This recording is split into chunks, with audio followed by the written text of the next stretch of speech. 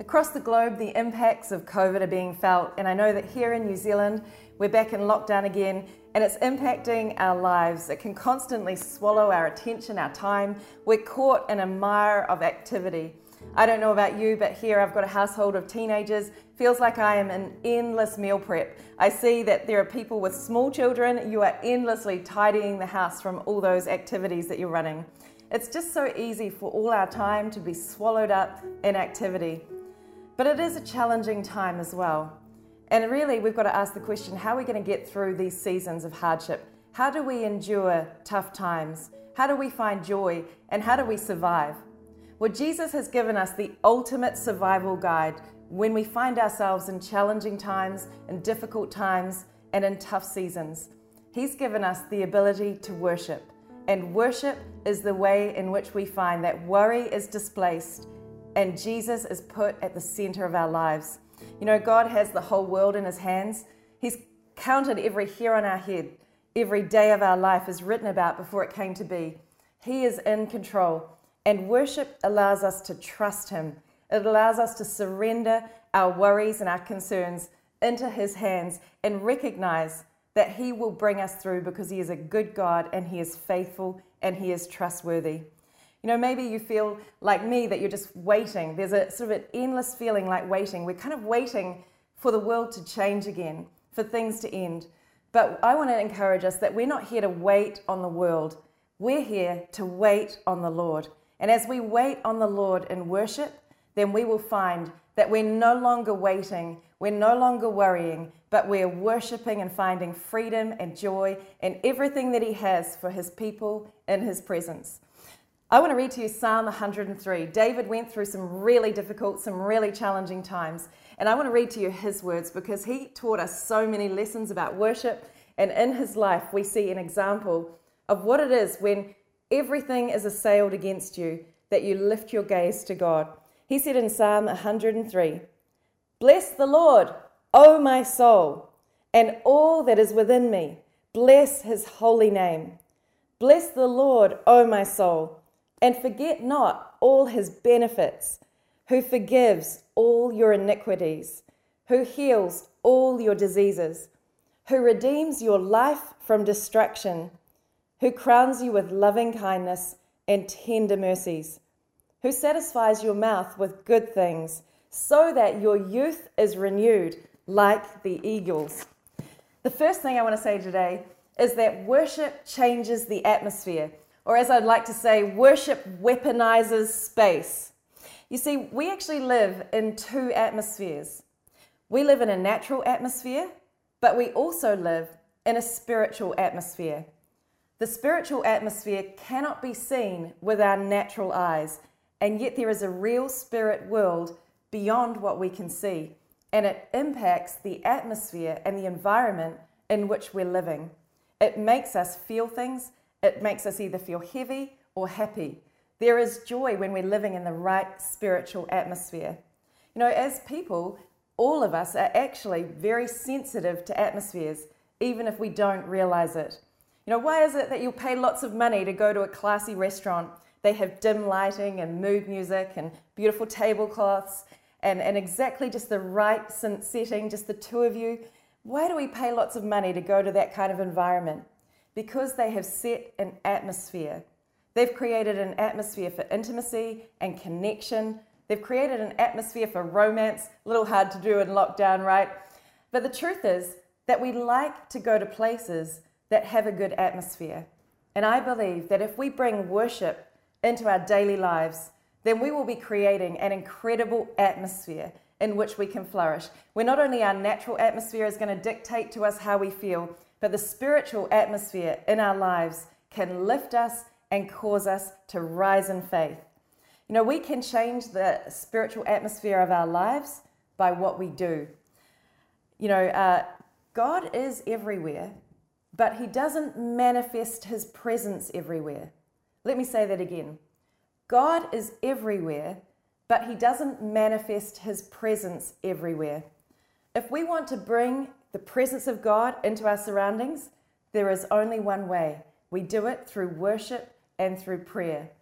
You know, we can see in the Bible that many times when there was battle like a physical battle, or when there was a spiritual battle, when there was heaviness or darkness that was assailed against a person's life, often how that person would fight and change the atmosphere is they would begin to sing a song, they would pick up a musical instrument, they would begin to lift their gaze and sing and bring worship to the Lord.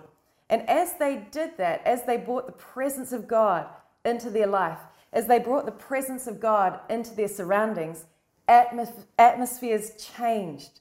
They were weaponizing space. They were shifting things as the music began to flood their lives, as the sound of worship began to flood their lives. Demons trembled. Demons left the place. There was freedom. There was joy. And there was breakthrough. This is our survival guide from God, that we would find a way to worship. We can do that. We can change our atmosphere. Things that we've been doing here is we've been putting praise and worship on the stereo. You can put it on while you're cooking. I like to dance around my kitchen to praise and worship.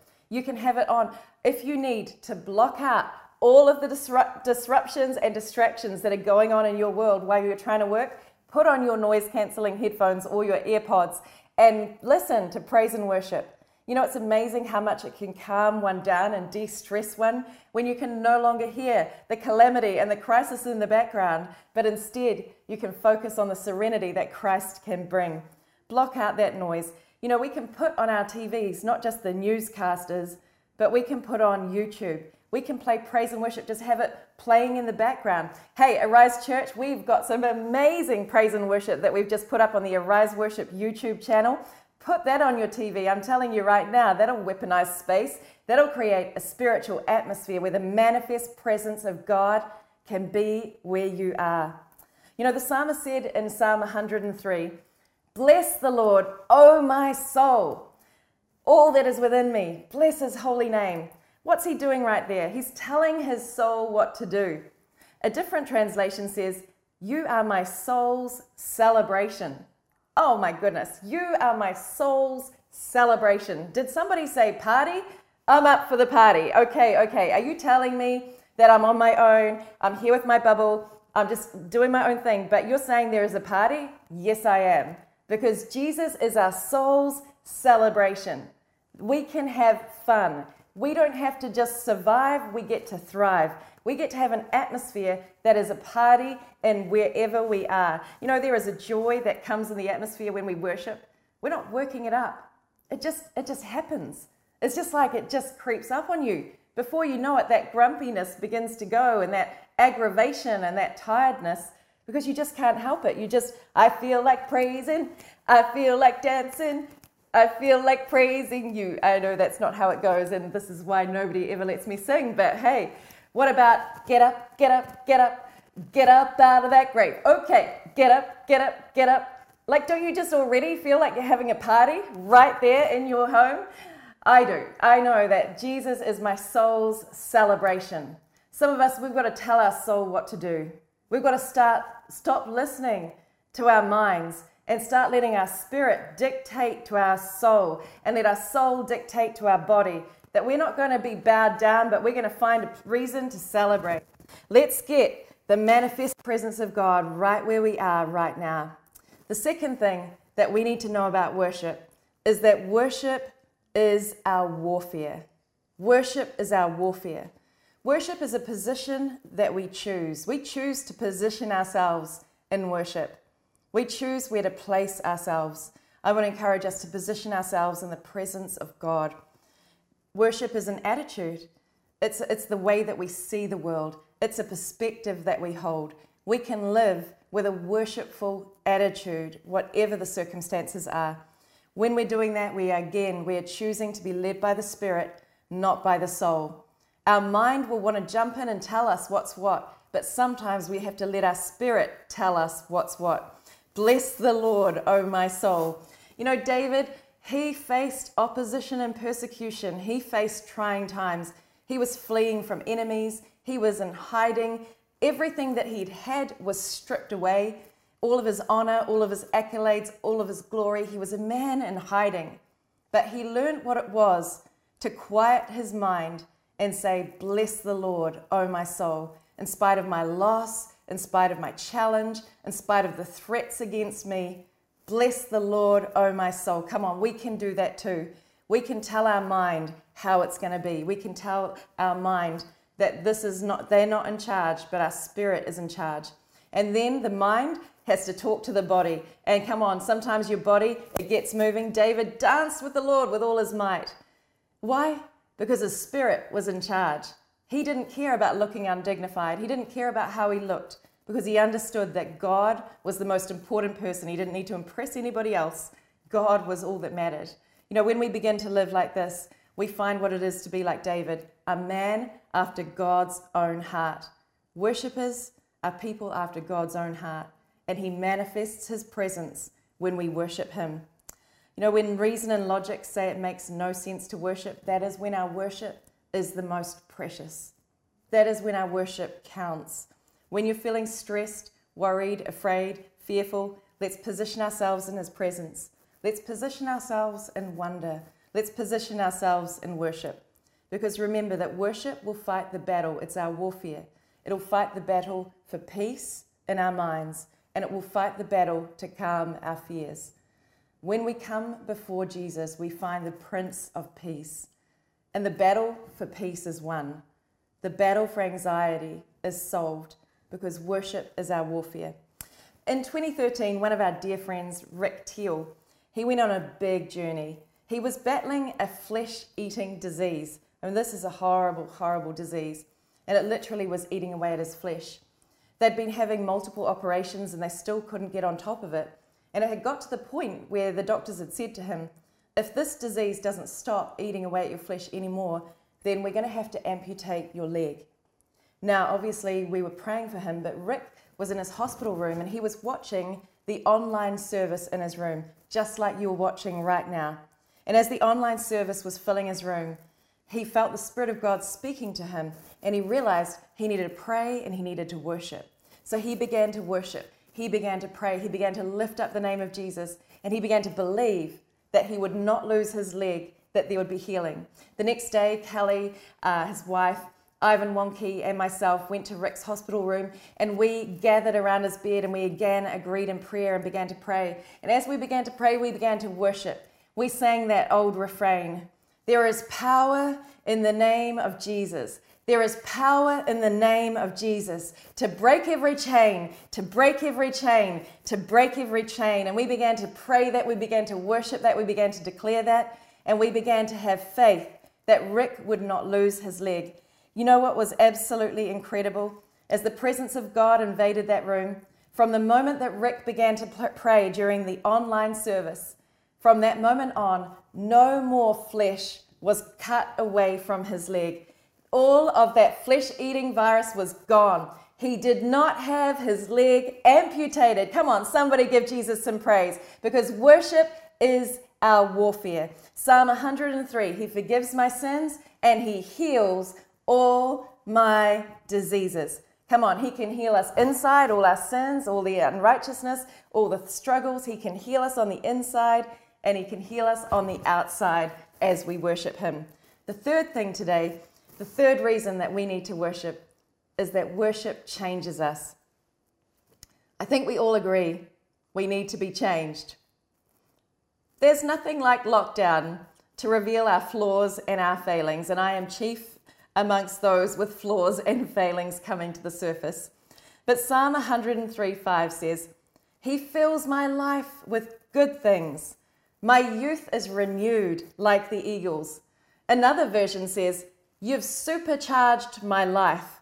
Oh man, we need that kind of energy when we're in difficult times. We need that kind of refreshing from God. You know, we're not going to find it as much as we want to relax in front of our screens like Netflix and Instagram. We're not going to find that kind of supercharged energy from our screens. We have to lift our eyes from the screen to the unseen realm. And that is where we will find that we rise on wings like eagles. We find the grace, the love of God that saturates our soul, that changes us. You know, I've been doing a detox while I've been in lockdown. Bad move, I know, because everybody is putting on their incredible cakes and biscuits. Who knew there could be so many amazing cakes and biscuits in the world? Well, I have now seen the vast array, and all of you, there are some very good cooks out there. But you know what? At first it was really hard, but I'm actually now feeling energized. And I think the truth is that worship changes us because it's like a spiritual detox. And we actually need to get rid of some things. Maybe we need to get rid of some of the frustrations, some of the anger, some of the resentments, the petty resentments that build up, especially when we're living in close quarters with people. And when we worship, it changes us. It gets rid of some of those things as the presence of God comes around our lives. Look, I know I'm a better person when I've been with Jesus. All of us, we're better when we've been with Jesus. We know that we lay down our burdens and we know his strength and his enabling. You know, I found that to be true at a time when I was 17 years old and I heard some really bad news. A friend of mine had tragically died, tragic circumstances, very unexpected. And as I heard this news, I was devastated. But I had a choice.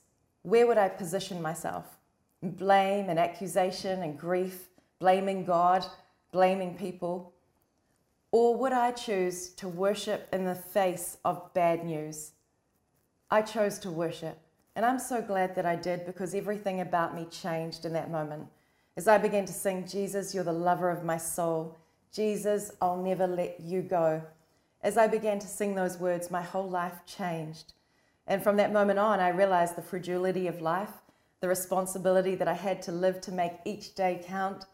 And I realized what really mattered. We're listening to some bad news. We're hearing some bad news. Where will we position ourselves? Will we position ourselves in a place of surrender, of trust, of wonder, and of worship? We get to choose, and when we do, man, God is everywhere, but God will manifest himself right where we are. His presence is not everywhere, but his presence is where the worshipers are. And as we wait in worship, he'll speak to our hearts and he will change us. I want to tell us some things that worship does for us, just really quickly. It rids us of self-focus and self-reliance. It sets us apart. Look, a lot of people don't have what we have. We are God's people. We have our great God to turn to in times of need. Worship is what sets us apart. It means that we know that we're loved by God, we're chosen by God, we're accepted by God, we're approved by God. We stand in that sonship and daughtership, which is a beautiful thing. Worship puts our problems and our troubles into a heavenly perspective. You know, people do say this light and momentary trouble. I don't know about you, but I think Paul was in prison when he wrote that. He was chained up in prison. At least we've got homes to live in and roofs over our heads and food on our tables. But these are light and momentary troubles. That's how we feel when we worship. But we don't feel like that unless we lift our gaze in worship. Worship changes our spiritual clothing. It removes a garment of heaviness and gives us a garment of praise. So we no longer feel weighed down by the weight of the world. Worship causes us to find rest. You know, there is something about just stilling your heart, quietening your mind, meditating on the Word of God, letting the songs, the music, and the instruments wash over you. There is something that just brings that peace, that rest, that fulfillment into our lives that doesn't come from anything but worship. As the psalmist said, you supercharge me, I'll rise on wings like eagles. We find energy. It's an energy that's not a false energy. It's an energy that's from the inside out. It's an energy that lifts us. We can find that energy when we worship. We find our purpose when we don't really know what we're here for. We find inspiration. But most importantly, the most important thing about worship in this time is that it draws us close to Jesus. It brings us close to our King of Kings, our Lord of Lords, the Lamb that was slain. It brings us close to the one who's given his life for us. You know, when we worship, we're stepping into the presence of God. We're discovering God there. We're stripping away our pretenses. We're letting go of the things that are bothering us. And we just simply come as we are before God. I want to ask you today, will you create an atmosphere of worship? God is everywhere, but his manifest presence is not everywhere. Will you create an atmosphere of worship where the manifest presence of God can be right where you are? Will we today wait on the world, or will we wait on God? Will we worry, or will we worship? Will we live stressed, or will we find our strength in God? Christ wants to come close to us. He wants us to hear his voice. He's longing to speak to you. He's longing for you to hear his voice. My sheep know my voice. Those who follow Jesus hear his voice. He's waiting for you. He's waiting for you. Would you, in worship and surrender and wonder, enter into his presence today? Right now, wherever you are, we're going to take a moment and we're going to worship. Just as we do, before we do, I'm going to pray, and then we're going to begin to worship together. It's a moment of free worship. Why? Because worship creates an atmosphere. And I'm believing that even now, wherever you are, you would feel the manifest presence of God as we enter into an atmosphere of worship. Let's pray. Heavenly Father, I ask right now that you would be present among us. May we know your presence. May we feel your spirit. May we sense your nearness. Father, I pray right now that worries would go and wonder would come. Father, I pray that fear would go and faith would fill our hearts. Father, I pray that stress would go and strength would come. Right now, Lord, as we stand, as we worship, as we engage our spirits, we declare there is freedom. There is freedom in the name of Jesus. We proclaim freedom. Come on, let's worship together.